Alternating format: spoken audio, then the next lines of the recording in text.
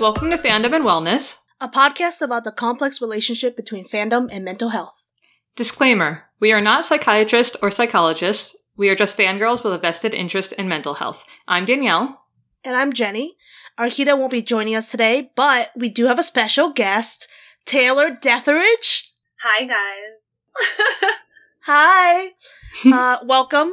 Thank you for joining us. I appreciate it a lot. Oh, I know. Thank you for asking me to be on this. This is great. So before we start, can you just share your pronouns? Absolutely. Mine are she, her, hers. Great. Ours are also she, her, hers.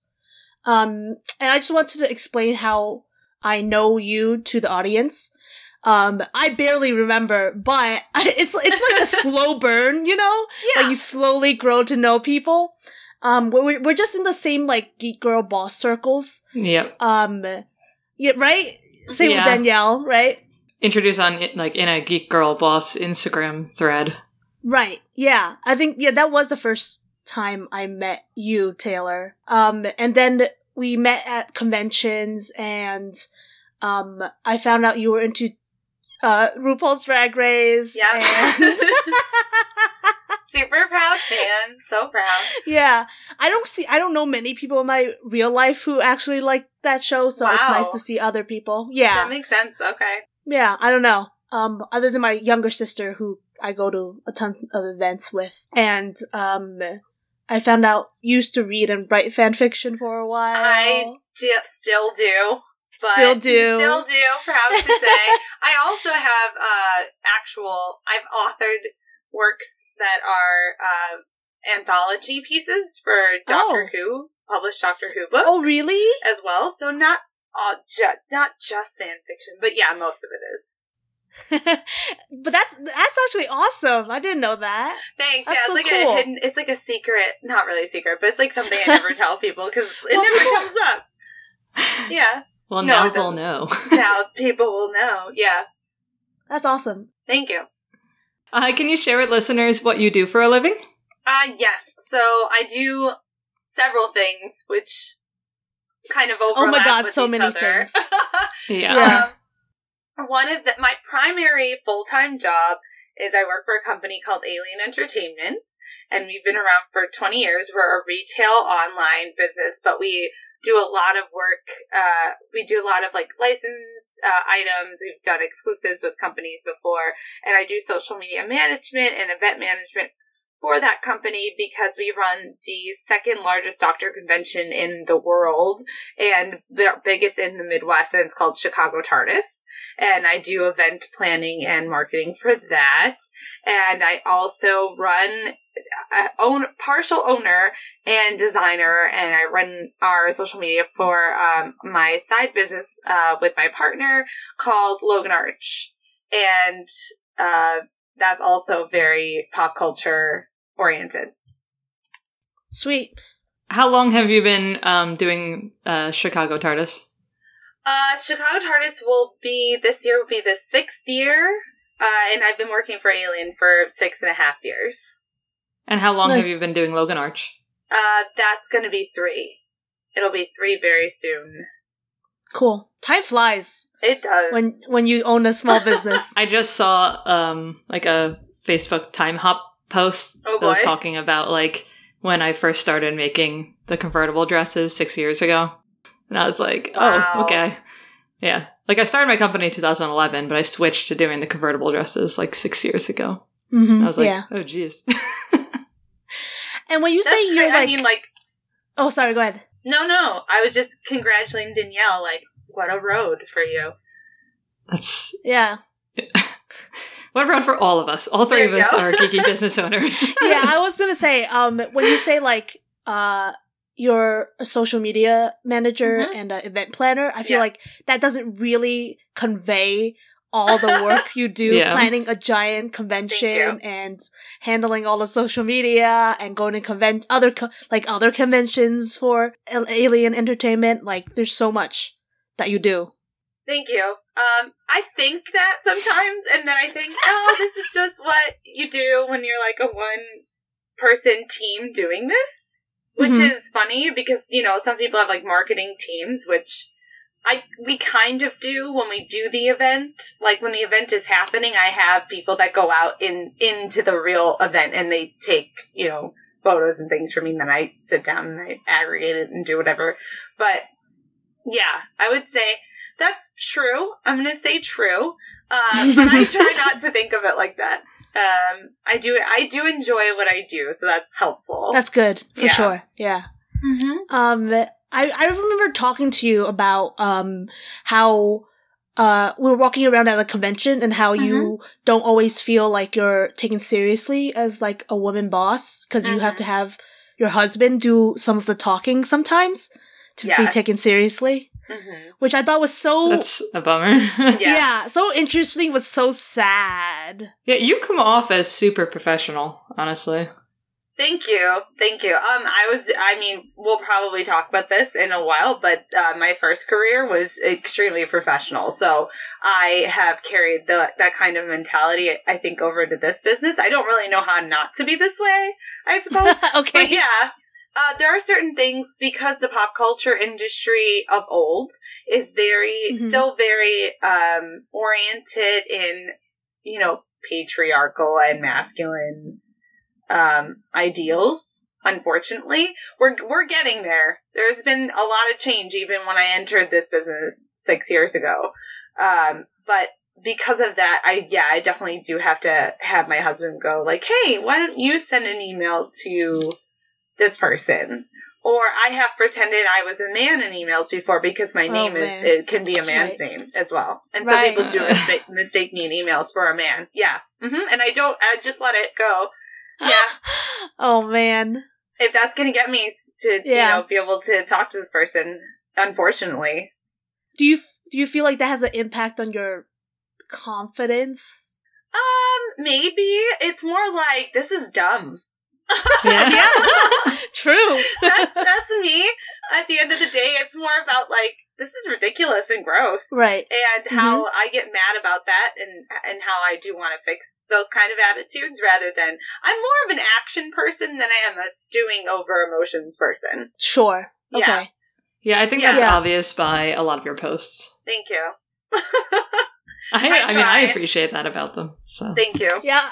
I was just reading through my old emails because I have to delete my emails every 5 days because it's 99% full and I just, but I need all of them is the problem. But anyway, I was just looking at how people would talk to me and Rose versus Mark a lot of the time. They'll call us girls, for example, you know, even though you shouldn't, but, you know, we're in a professional setting. We're professional emails, you know? Yeah. But yeah, it is very frustrating. Yeah. And so, Logan Arch is 3 years in the making, right? Yeah, almost, yeah. Almost. Do you find it difficult to handle that, like, basically in your off hours? When you might want free time, basically? Yes and no. I will say, I don't know what free time is. No, I'm just kidding. Bitch, me too. No, you're not. No, not really. My hobbies before this, so one of the things I used to love doing was making things, right? I do cosplay, and that's still a hobby I love doing even now. But before that, I was a crafter, and I've always liked to make things with my hands and design things. And when I had the opportunity to make something bigger out of that because I had, you know, the financial means and I had found, you know, places I could get these things made, such and such, the way you roll out kind of, you know, your side hustle or whatever.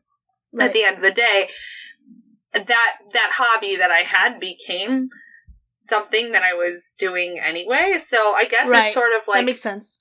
A mixed answer that I love doing it because it used to be my hobby, so it doesn't really feel like a chore.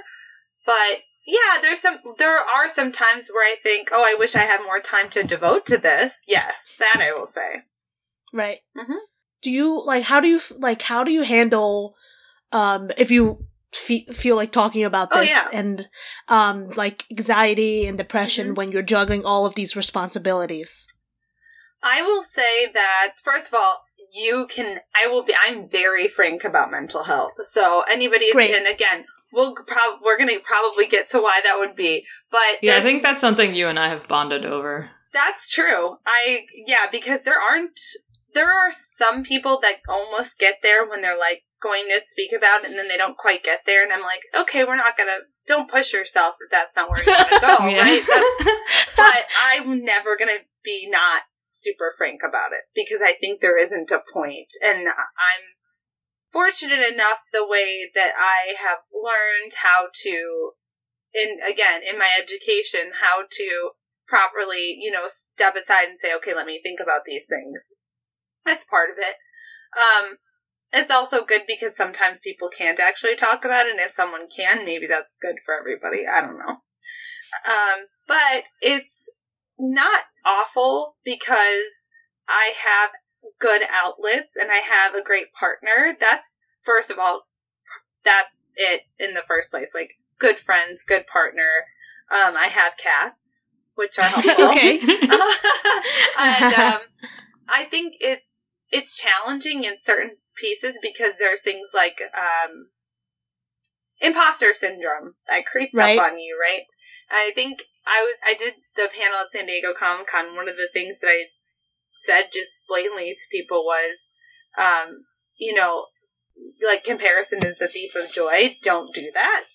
And I will say that to everybody forever because it's the truth. Your brain is going to tell you that that's not the truth, but it's the truth. It really is.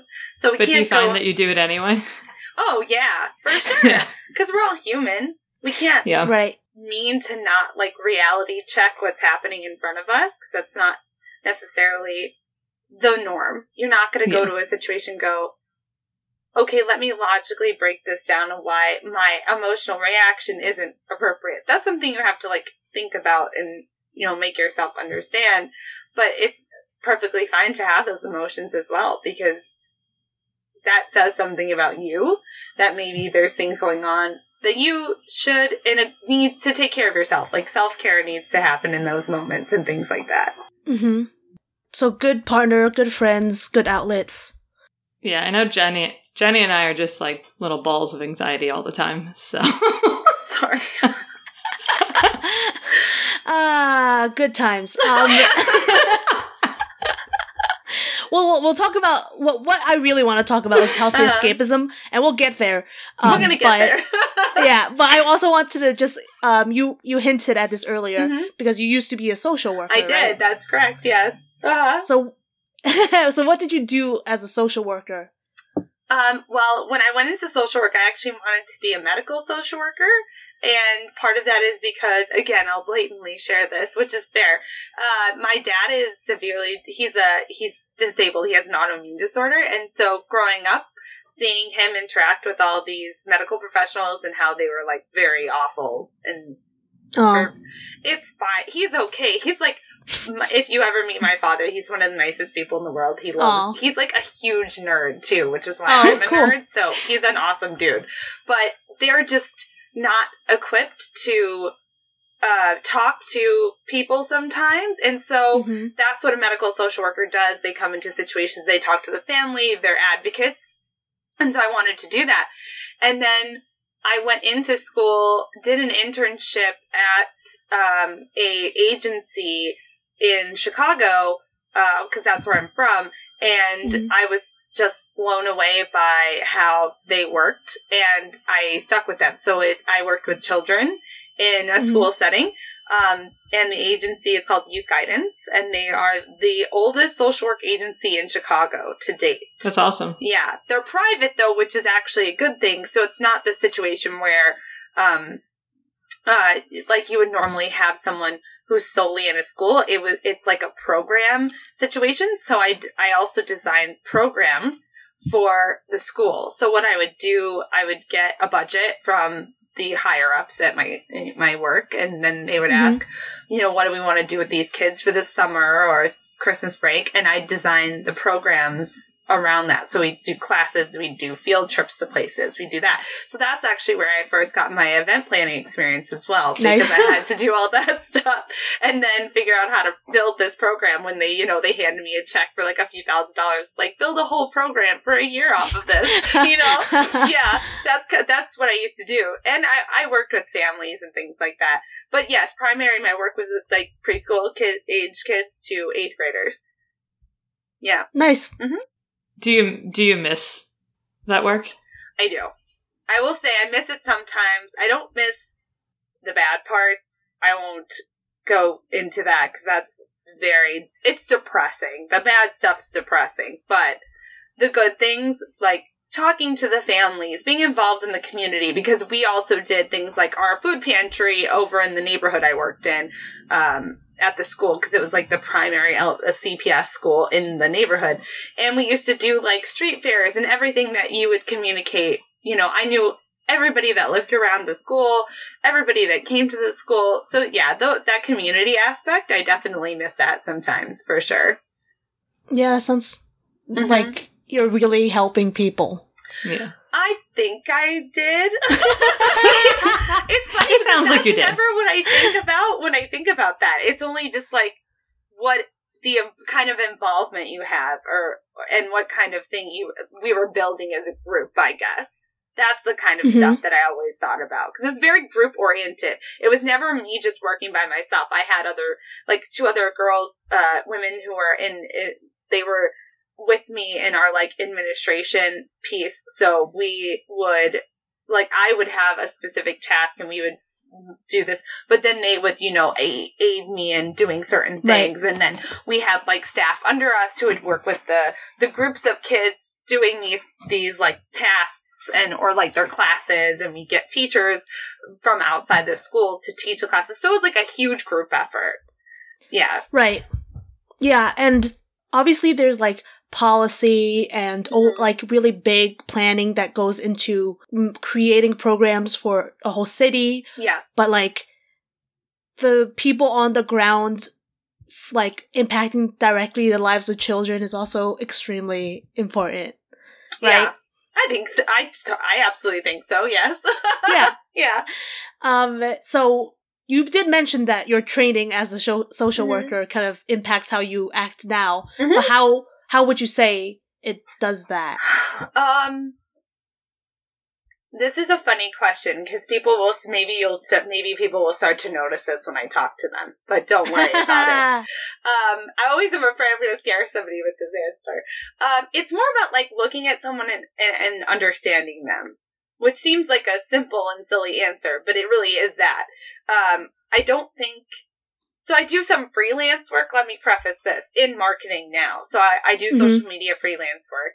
And one of the things I think I bring to that sort of field is that I am able to sit down with someone and consult with them in a way that I would I have been taught how to consult with someone and hear them in like a social work setting.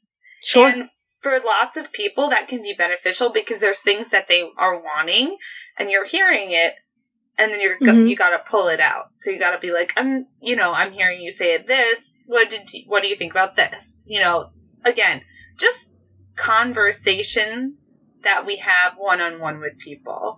And that's probably the thing I carry over the most, that like actually looking somebody in the face and understanding where they are now and where they want to go, and thinking about those kinds of things.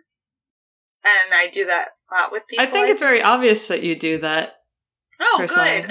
Like when I said that I think you come off as very professional, like that was like a very short form of me saying all of that.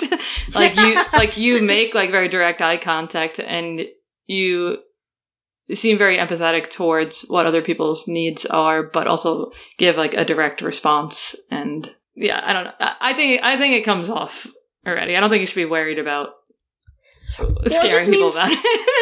It just means that you're a good listener, that you are actually hearing what other people are saying. Right. As opposed to being like, okay, say your thing, and then let me say my thing that I think is more important. You know what I mean?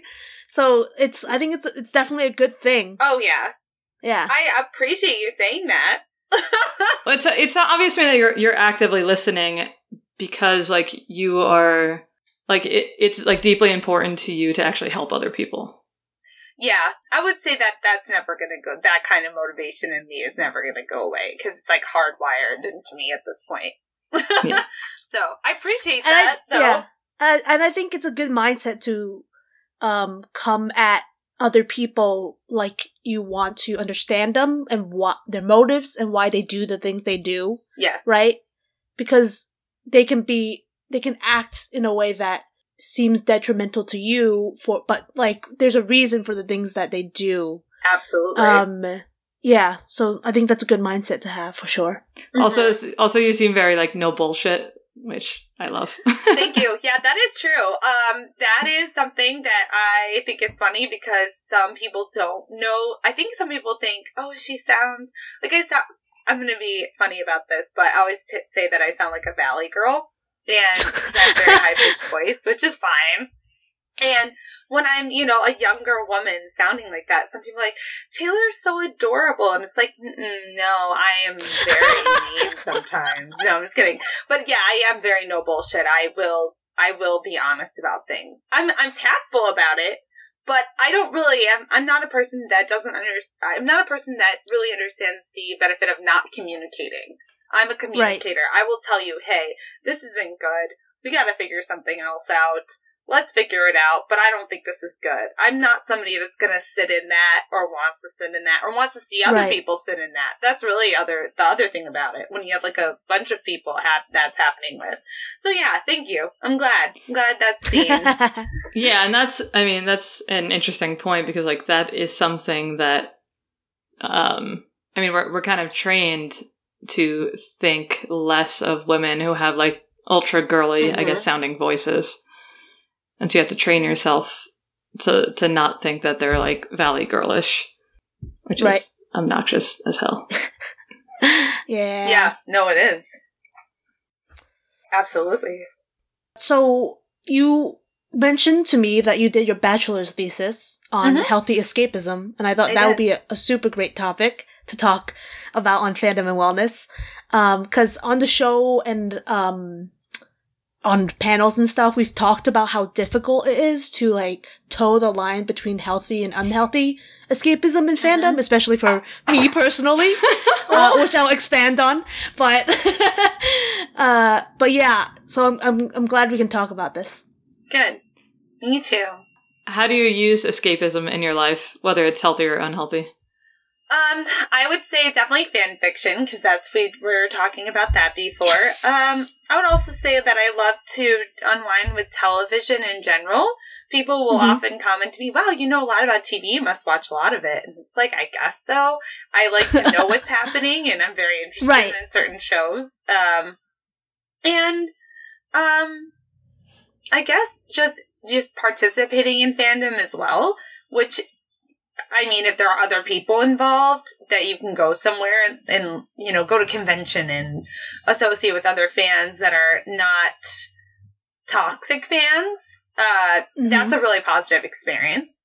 So I would say that's something that I've been going to conventions for over 10 years now, and in a social way. So I've done that, and I consider that part of under that umbrella for sure.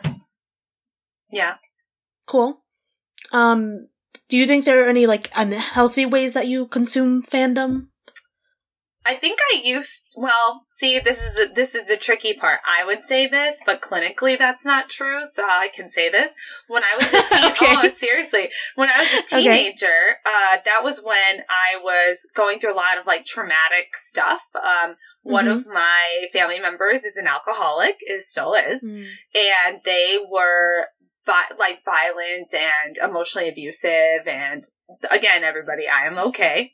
I go to therapy and I understand everything that happened. We're all good therapy over here. Yeah. So when I talk about this, don't be alarmed. But I would write a lot of fanfic. Like, that was the most output I think I was ever producing of fanfiction at once, was when I was probably about 14 to 18 years old. Right.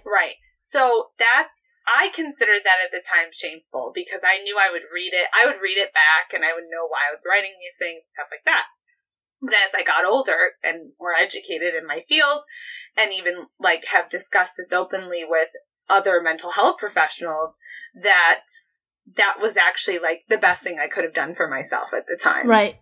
So I guess it's kind of a weird perception thing. That's sort of a non-answer, but it's right. A challenging our thinking answer of sometimes the things we think are unhealthy because they seem not right or shameful are actually like a normal expression of our emotions. So like writing poetry, for example, even if it's like super depressing. Yes, absolutely. Yes, that's a super healthy way to actually explore what's going on with you in a safe way too, because a lot of the time you can't express those things to other people. And that, for some reason, it may be real or not, but it's most likely real. Like, again, safe situations, especially when you're a minor, you don't know where to go. That's really... Oh, yeah. Yeah. I found, like, all my, like, like, poetry books that we had to write, like, in English class when I was, like, 14, and they are very suicidal. And I was like, is it healthy or unhealthy? I'm sorry. But that's like a good thing to look back on and say, hey, I understand where I was and where I am now. Mm-hmm. Yeah. Are you guys ready for my thesis on fanfiction? Yeah. Because I'm about to read it to you right now. So, I would say that fanfiction was a big part, teenage years, man, they are rough. They are. As I just stated. It seems like they were for all of us. But yeah, I was super anxious, super depressed in high school, and I would stay up till like 3 a.m. reading actually, right? Because it is escapism, because you're escaping into another world, and sometimes it's like the same world, and sometimes it's like even the same situation but written like 300 different times. Yep, that's in different ways. Which, you know what? It's my favorite like scenario. Why wouldn't I read it? Right. Like 300 times. But that meant I didn't sleep. That meant I didn't socialize that much. But like, at the same time, would I have done that anyway without it, So it's like, you think about whether it was actually helping you cope with your mental health or not. But, fanfiction, I think, is interesting because it allows you to write about characters you love, but also kind of there's like self-inserts in stories, but then there's like self-inserts that are more subtle where you just put the characteristics of yourself in a character and not necessarily your actual self, which I mean, I'm sure we still do, but I think fanfiction is so interesting in that way because it's very complex and it's not black and white the way people kind of use fanfiction to understand themselves, understand sexuality, understand any kind of life scenario. And I just think that, and like, I think that it's not like a bad or good thing, I would say. I think it's just a part of my life, you know what I mean? And it was a way... Right. Yeah, it was just a way I used to cope and still do. Mm-hmm. So, I don't know whether that counts as unhealthy or healthy, you know what I mean? Well, I mean, I read that there's like, I'm sure that there's more than this, but I read that there's like 2 forms of escapism, like self-suppression or self-expansion. Yeah. Do you know more about this, Taylor? I assume you do. I do. So it sounds like kind of like what you're describing, like the feeling of like for example, like an unhealthy way that I would cope is like to like aimlessly like scroll on social media, which I guess would be like self-suppression, like to just like try to like escape whatever feelings you're having right now. Yeah, I would say if there's no growth, that's probably a good way of thinking about that, which is a weird, I guess maybe that's hard to like identify within the spectrum of what we're talking about. But if you're going to try to sit with your emotions and process them through this, that is healthy. So fan fiction, I find, and especially in the past, but even now sometimes, and what you were saying, Jenny, for sure, is like a processing thing. You're processing. Right. So writing that like fan fiction that I was embarrassed about was the only way I could process what had like happened to me in all these different ways. And reading it through and like having emotions because of it. It's the same reason why people watch sad movies when they're like, oh, I want to cry and I can't, so let me watch a sad movie. Right. Yeah. That's actually healthy because you're trying to get that emotion out of you. You're trying to actually say, this is inside of me. I'm identifying it. Let me actually like process it through this way of doing something that isn't going to hurt me or anyone else by reading a thing or watching a sad movie or whatever. Yeah. Right. Mm-hmm. It's so funny because whenever my dog like is injured or whatever, has to like be at the vet overnight or something, I watch Jurassic Bark on repeat, which is the Futurama episode where Fry's dog is like recovered and then dies. Oh no! Which is like the saddest episode. And I'm like, well, I guess I watch it because I hate myself and I want to cry. And in my head, I'm like, oh, that's unhealthy. But you're saying that that's actually not unhealthy. Right. That's you processing. You're like, okay, I need to process my emotion. This is how I can do this. This is how my brain understands how to do this. Absolutely. That is not unhealthy to try to seek an emotional outlet that's not going to hurt you or someone else. Absolutely not. Right. Because it's a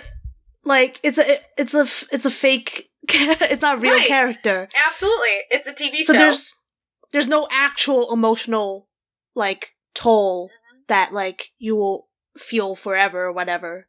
Because it's not real. Right. Can you tell me what emotional intelligence is and what it has to do with escapism?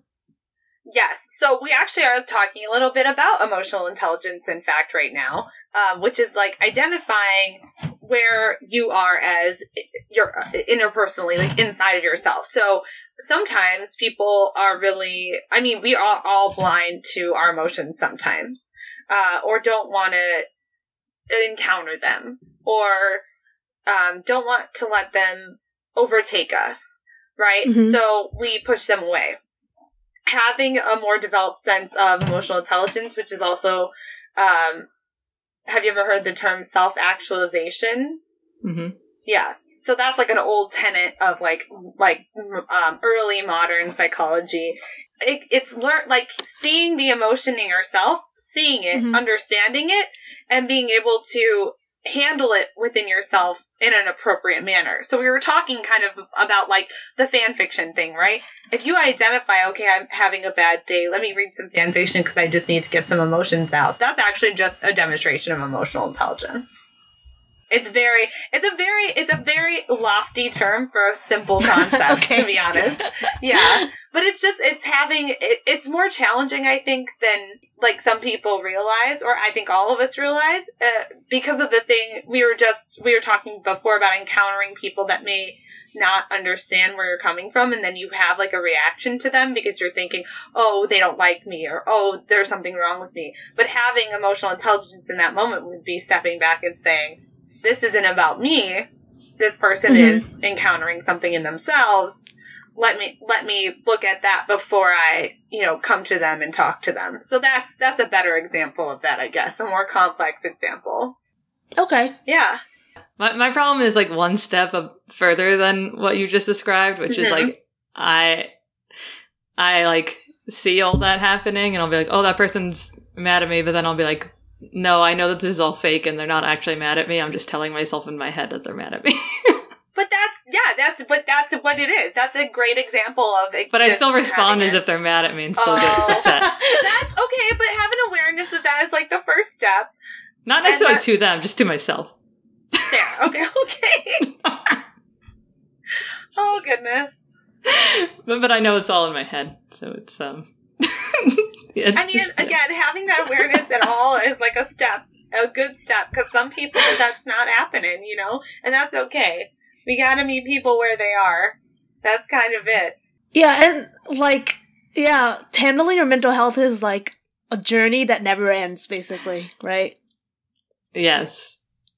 Yeah, I've met a lot of people who have been like, oh, I've like done a lot of like self actualization. And I'm like, okay, that's like a forever process. It's not like a process that stops. Like, no, it's not. I think, like taking a self-inventory and things like that, some people don't do that, but you can definitely overdo that, which I would caution against. I live in my head, so. Yep.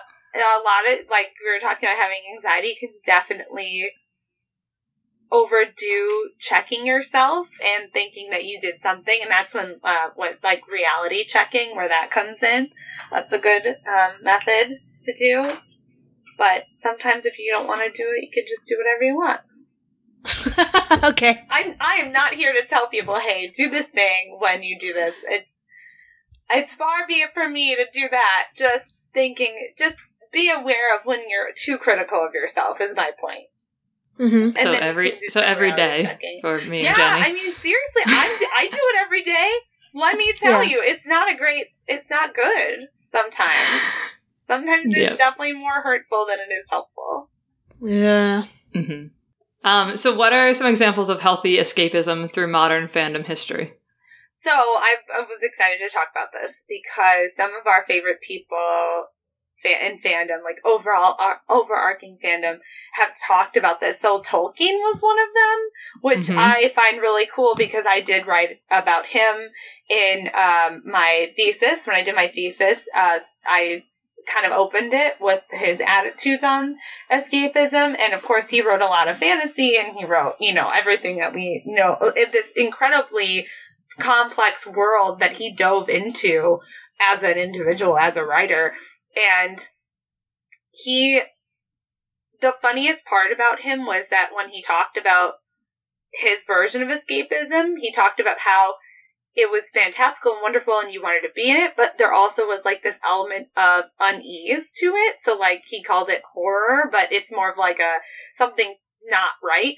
And he included that so people wouldn't get lost in it, which I've always thought was very funny. Tolkien was also like a little bit like of a philosopher. He was religious. I don't know if you know like a ton about him, but he was like a very Christian person in certain ways, and then veered the other direction, but is very like has a lot of philosophical pillars to his thought process, which is interesting. If you're interested in that, go look it up because he's like a cool dude.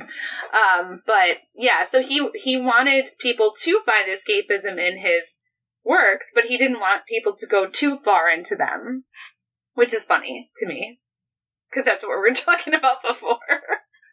Yeah. And then, Freud talks about it. He said it was essential, which we write off a lot of Freud because some of his stuff was trash and whatever.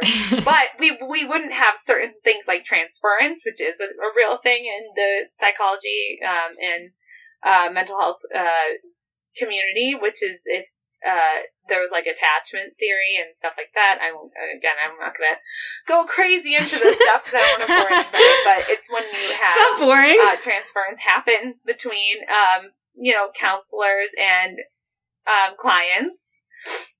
I could talk about all these things. We could branch off into a million different directions about this.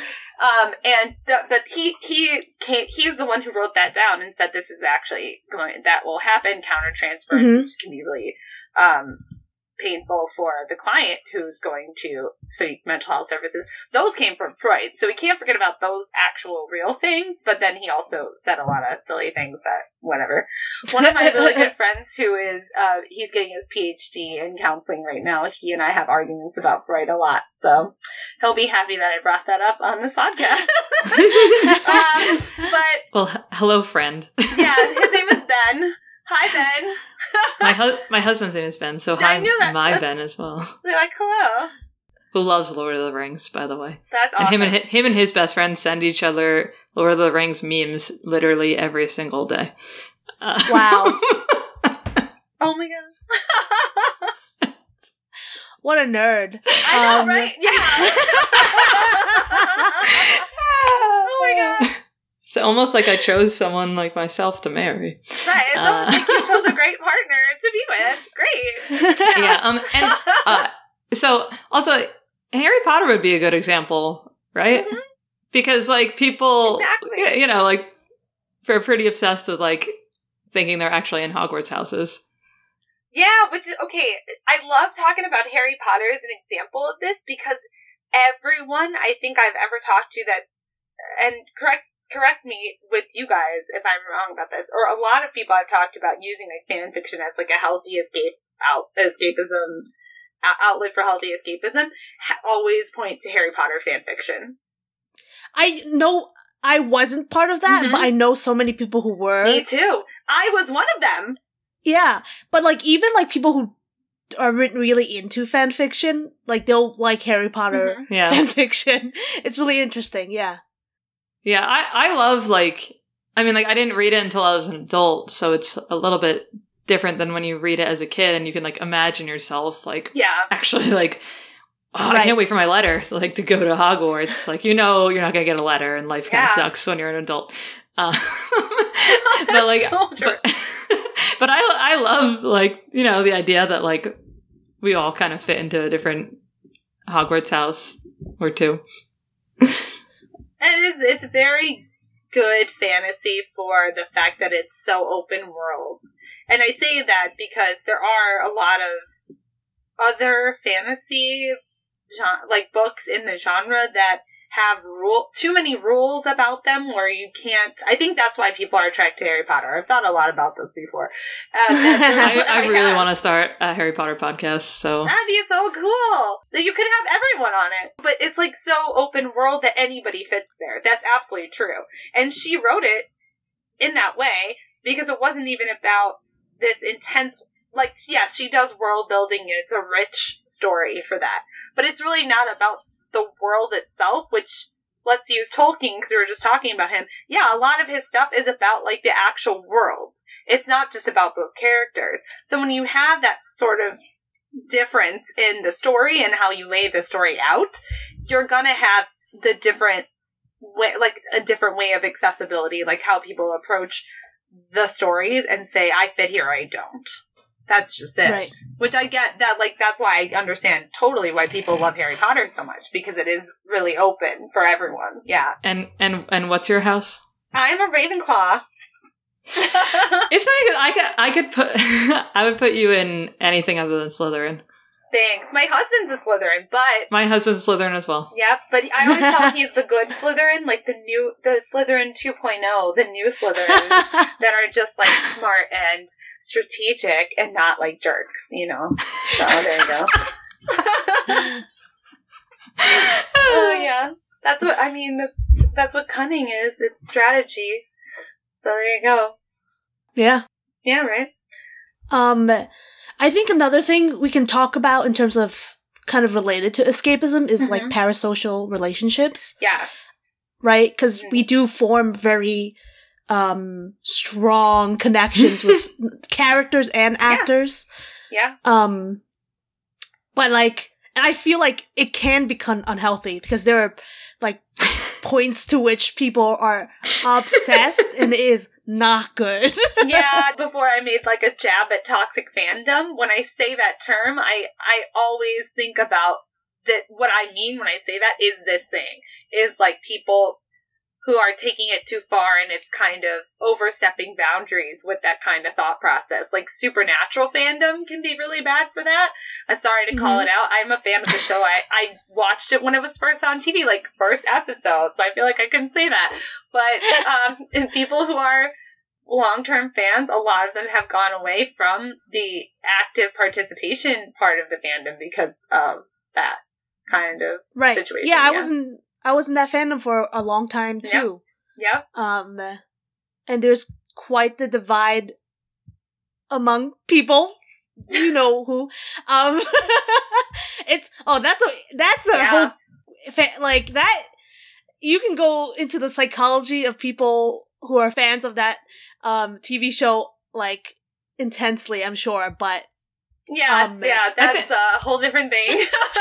Yeah, I think any like parasocial relationship where the fan kind of feels this like ownership over the character is just like super toxic. Like as we've discussed before, like like fans who like refused to like accept that like Ariel couldn't be cast as like oh my God. a Black woman instead, like because they feel like they like it's essentially them feeling like they own the character. Like it's gross. Like that. Right. I'm gonna say gross on that because it's like blatant racism. Sometimes it's people just not having good like social emotional awareness, like we were talking about before. But for this situation, that is not the issue. But yes, right. Yeah, I can. So I'll say gross in this way.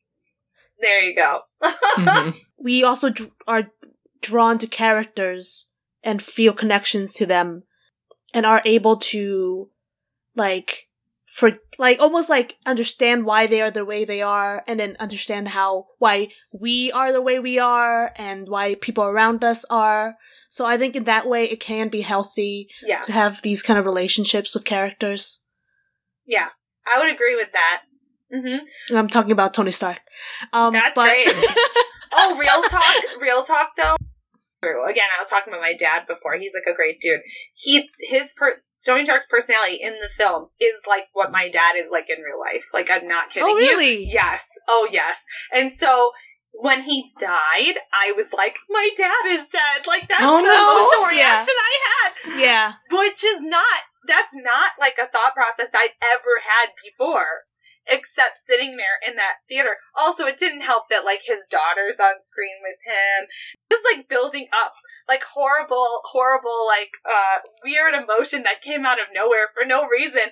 And I was like, oh my God, why am I doing this? So is this healthy or unhealthy? I would say it's healthy, but it's just sort of blindsided me. It was very funny. Right. Yeah. Well, in, Logan. Oh, God. You guys... I didn't expect to cry so much. Oh, God. But, like, I don't see him as a father figure. No. But he is a father figure in the movie. Right. And I think my dad had just passed recently. Oh, God. So, like, I was just crying, like, until, for, like a long time even after the movie ended. It was so intense. But it was a good thing to do to, like, let that out, that emotion, for sure. You mentioned, is there anything else we want to say about escapism and how we can express it and perform it in a healthy way? I would definitely say don't hurt other people with it. That's the most blatant answer I can give to that. If you're hurting someone else, and that includes like ignoring your friends or ignoring your partner or anyone else who's close to you in your life. If somebody comes to you and says, you know, I'm really feeling like you haven't been with me or haven't spent time with me, listen to that for sure. And don't avoid doing basic tasks because of it. Like, it's very hard. It's very challenging sometimes to, you know, get up, eat, take a shower. These are all actual, you know, barriers when people are experiencing depression in their lives, for sure. So I'm not saying, like, easily just do this. Absolutely not. But be aware of it. Be aware that that's something you're not doing because you're sitting maybe in watching your favorite TV show or reading something or doing that. But if it's because you're actually trying to actively process something, which I think most people can tell in some way when they're trying to process an emotion. Even if it's not conscious, it is like the joke that everyone makes in you know, about movies. Like, oh, I'm going to watch this movie so I can cry tonight. Like, that's a statement that would be indicative of that. It's not bad. It's just something you can recognize and say, you know what? I had a really bad day or this bad thing happened to me. I'm right. Let me just sit with this. Let me have this emotion. Let it come. And then you can move on. So then this isn't fandom related, but just talking about, like, you were bringing up, like, symptoms of depression. So then is suicidal ideation a form of unhealthy escapism, essentially? Oh, yes, I would say so. I would say that's not even, like, an escapism thing at all. I would hesitate to say that. Because a lot of times suicidal ideation is, like, a byproduct of, like, intrusive thoughts, which has nothing to do with really, intrusive thoughts are like the negative brain reaction, right? They're not like, we get some sort of positive chemical feedback from most things we find in escapism can be a bunch of different things. There's actual like chemical feedback in your brain that happens when you do something that triggers that kind of like high emotionally good thing that you're doing, right? That's not like intrusive thoughts definitely don't do that. So I would say that they're very separated in my opinion. But yes, if you're going to ask that question, definitely unhealthy for sure. Yes. Yes. I mean, not to be too like emotional or anything, but no, I mean, like when I have experienced suicidal ideation, like I actually have it had like pleasant thoughts because of it, because like like the idea of it happening like was good to me in that moment.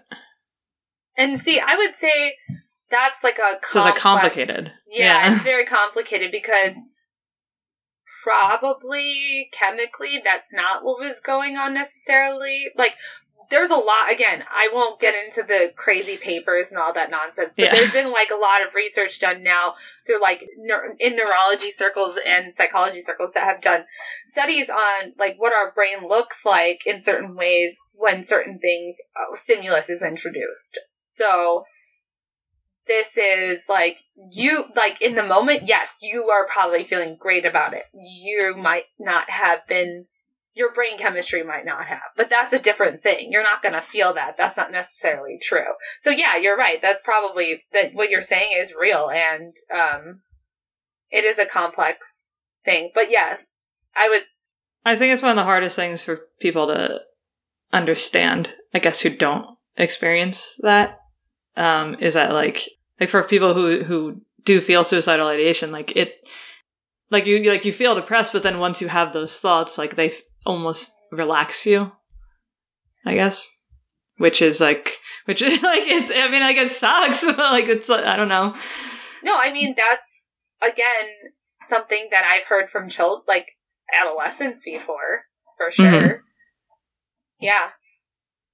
It's very frightening for people, for sure. Yeah, well, because it's definitely very frightening that like that thoughts like that would end up feeling positive in your head when you know that they are definitely not positive.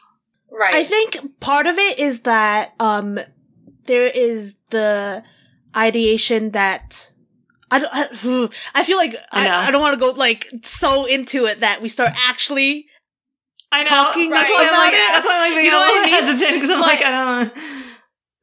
The ideation is the stopping of suffering, but it is the stopping of everything else too. Correct. Including including joy, including just any other feeling, right? Mm-hmm. So, and of course there might be some, of course you want to stop anxiety, but suicide is not the way. Yeah, obviously not. I'm really glad that I didn't end up suiciding. It's just that it's just like an interesting, depressing thing to think about, because like during suicidal ideation, sometimes your brain feels almost euphoric because it's like you're like thinking about like, I guess, completing this goal basically.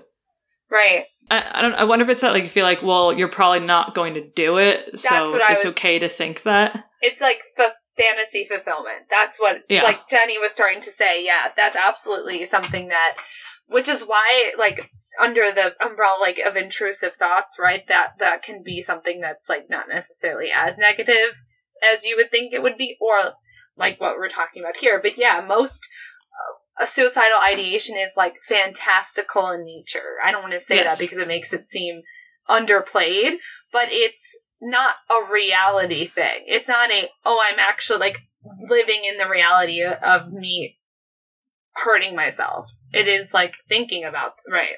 Yeah, so basically like I have had a very hard time explaining to people that like just because I have suicidal ideation, it doesn't mean I'm suicidal, because it's almost like, I guess the reason why I asked if it's a form of escapism is because like I almost feel as if thinking about it kept me from doing it. Yeah. But that's a really thin line, I feel like. I understand that it's a thin line, but it's a thin line that a lot of people do walk, and the people who walk it a lot of times do know that is how they feel. Yeah. Okay. Because I've walked that line for 30 years. I will also point out that I think we give a lot of weight understandably, but almost like too reactionarily to the fact that people have suicidal ideation. So that's actually right now something that is changing in the mental health community. But when I was being put into it, it was just changing, and now I'm starting to see it change quite radically in a good way, which is that it happens. We have to talk about that it happened. Yes, which before, exactly. It was a cautionary thing, like, if this is happening, this must be reacted to right away. And that's not the way, that's not appropriate. We should not be doing that, and it should be explored and discussed, which is, it goes hand in hand with what you're saying, that this is more of a reality for a lot more people than previously thought about or discussed. Yeah, absolutely. Yeah, I think it's a much more normal thing than people realize, maybe. And so, like, jumping to the conclusion of you need to be committed or something for having those thoughts is pretty dangerous, in my opinion, because then it makes the person not want to, like, tell people about those thoughts. Right. Yeah, which is that's absolutely how true. People end up dead. Right, exactly. Yeah, you're right. So sorry that this conversation became such a bummer. I like challenging myself. I know, sorry. It's just like something I was thinking about. It's fine. No, it's definitely a good thing to discuss. So I also want, you mentioned that you had outlets before. I just want to know what your personal outlets are. So my personal outlets for doing this are just different things, I guess. I mean, working, which is, like, awful, because I'm always an action person. So if I think there's something, I'm going to fix it. I'm going to do something about it, which can be good and can be bad, but it's good that not to have to stew over things for a long time, but bad because you can, like, kind of lose yourself in it.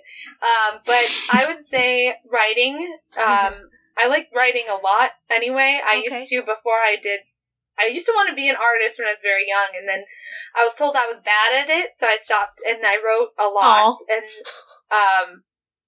I still write a lot, and writing has always been a good way for me to express myself. Now I've come back to doing art and graphic design. I've been doing graphic design for quite a long time now, but so that's something that's kind of never left me, and I do know that actually helps me understand where I am coming from, even if it's something I'm not consciously thinking about.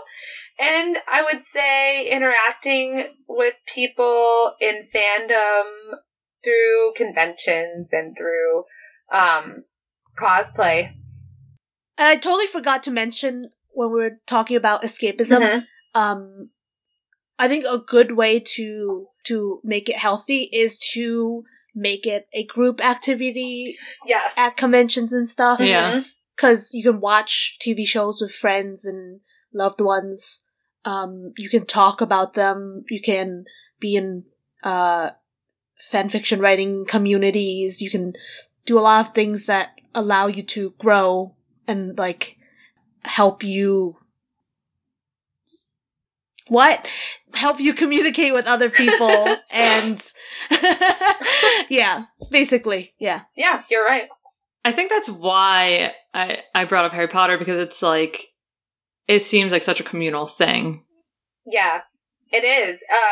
It's like I was talking about before, it's very open to people and accessible to people, so people are very attracted to it for a good reason. Yeah. Yeah. Nice. Do we have anything else to say about all of this?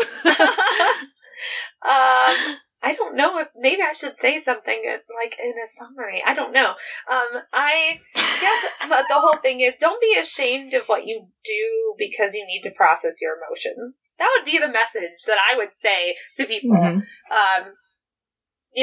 Make sure you're taking care of yourself. Make sure you're listening to the people who you trust around you, if that is involved, if you're so involved in that you're not living your life. But definitely don't be ashamed of seeking these things out that maybe even help you grow. Like you were talking about finding your community. I definitely think I learn things from other people when I do cosplay in these groups, or challenge myself to, join a group of cosplayers that are like mega talented, things like that. Mm-hmm. Definitely don't think that what you're doing is again, if it's healthy, if you're not hurting yourself or anyone else, you know, it's okay to process your emotions in ways that maybe like pop culture, other people are like, oh, that's weird. Don't worry about that. Yeah. Fuck you, Bill Maher. Yeah. Like, screw that. Oh my God. I mean, that's excellent. You brought up cosplay a bunch of times, so just real fast, what's your favorite current cosplay that you're doing? Currently, probably Nadja from What We Do in the Shadows. I think yes. I think I'm actually going to do a different costume of hers for Halloween. Because I already have the wig and everything like that. And I've been looking at a few photos online lately. And they're doing this costume parade festival thing at Navy Pier in Chicago over here. So I feel like that's going to be my goal, to like show up there and this crazy thing, and people will be like, what is happening? So that's awesome. Probably that. Mm-hmm. So then, where can we find you on social media? I am primarily on Instagram. You can find me at They Seek Her there. Like the Scarlet, it's a reference to the Scarlet Pimpernel. That's a little rhyme that they do in the book, and it's that's on Instagram. You can also find me on Twitter, if you like Twitter better, at Chicago Chic Geek, and on Facebook as myself, Taylor Deathridge. And you can find Logan Arch on Instagram as well if you like pop culture stuff, especially gaming, 90s kind of things. If you really like Pokemon, you will probably like us, because we're weird about Pokemon over there. At Logan Arch Chicago, and you can find the website loganarchchicago.com. Oh, I also have a website where you can read my blog. That might be important. I always forget to tell people that. TheySeekHerThere.com. It's in the web link area on my Instagram anyway, so you'll see it if you go there. Cool. Mm-hmm. Well, thanks so much for listening. Please take a moment to subscribe, review, and rate us. It's the easiest way to help support our podcast. This week's review comes from Jay Putnam. They say, it's awesome hearing real fans talk about real things with sometimes a different perspective. It feels fresh and unpretentious. Just some friends having a good time talking about pop culture that I like in my ears. Sorry, that sounds funny. How can you go wrong with that? If you want to chat with us about the episode, our social medias are Fandom and Wellness on Instagram, Fandom and Wellness on Facebook, and Fandom Wellness on Twitter. You can also find Arkita at Classy Rebel Design, Danielle at Little Petal, and me at The Box of Shadows, all on Instagram. And if you want bonus content, you can join our fandom family at patreon.com/fandomwellness for Patreon-exclusive geek sessions. And remember, be kind and take no shit. Yay! Woo! We did it.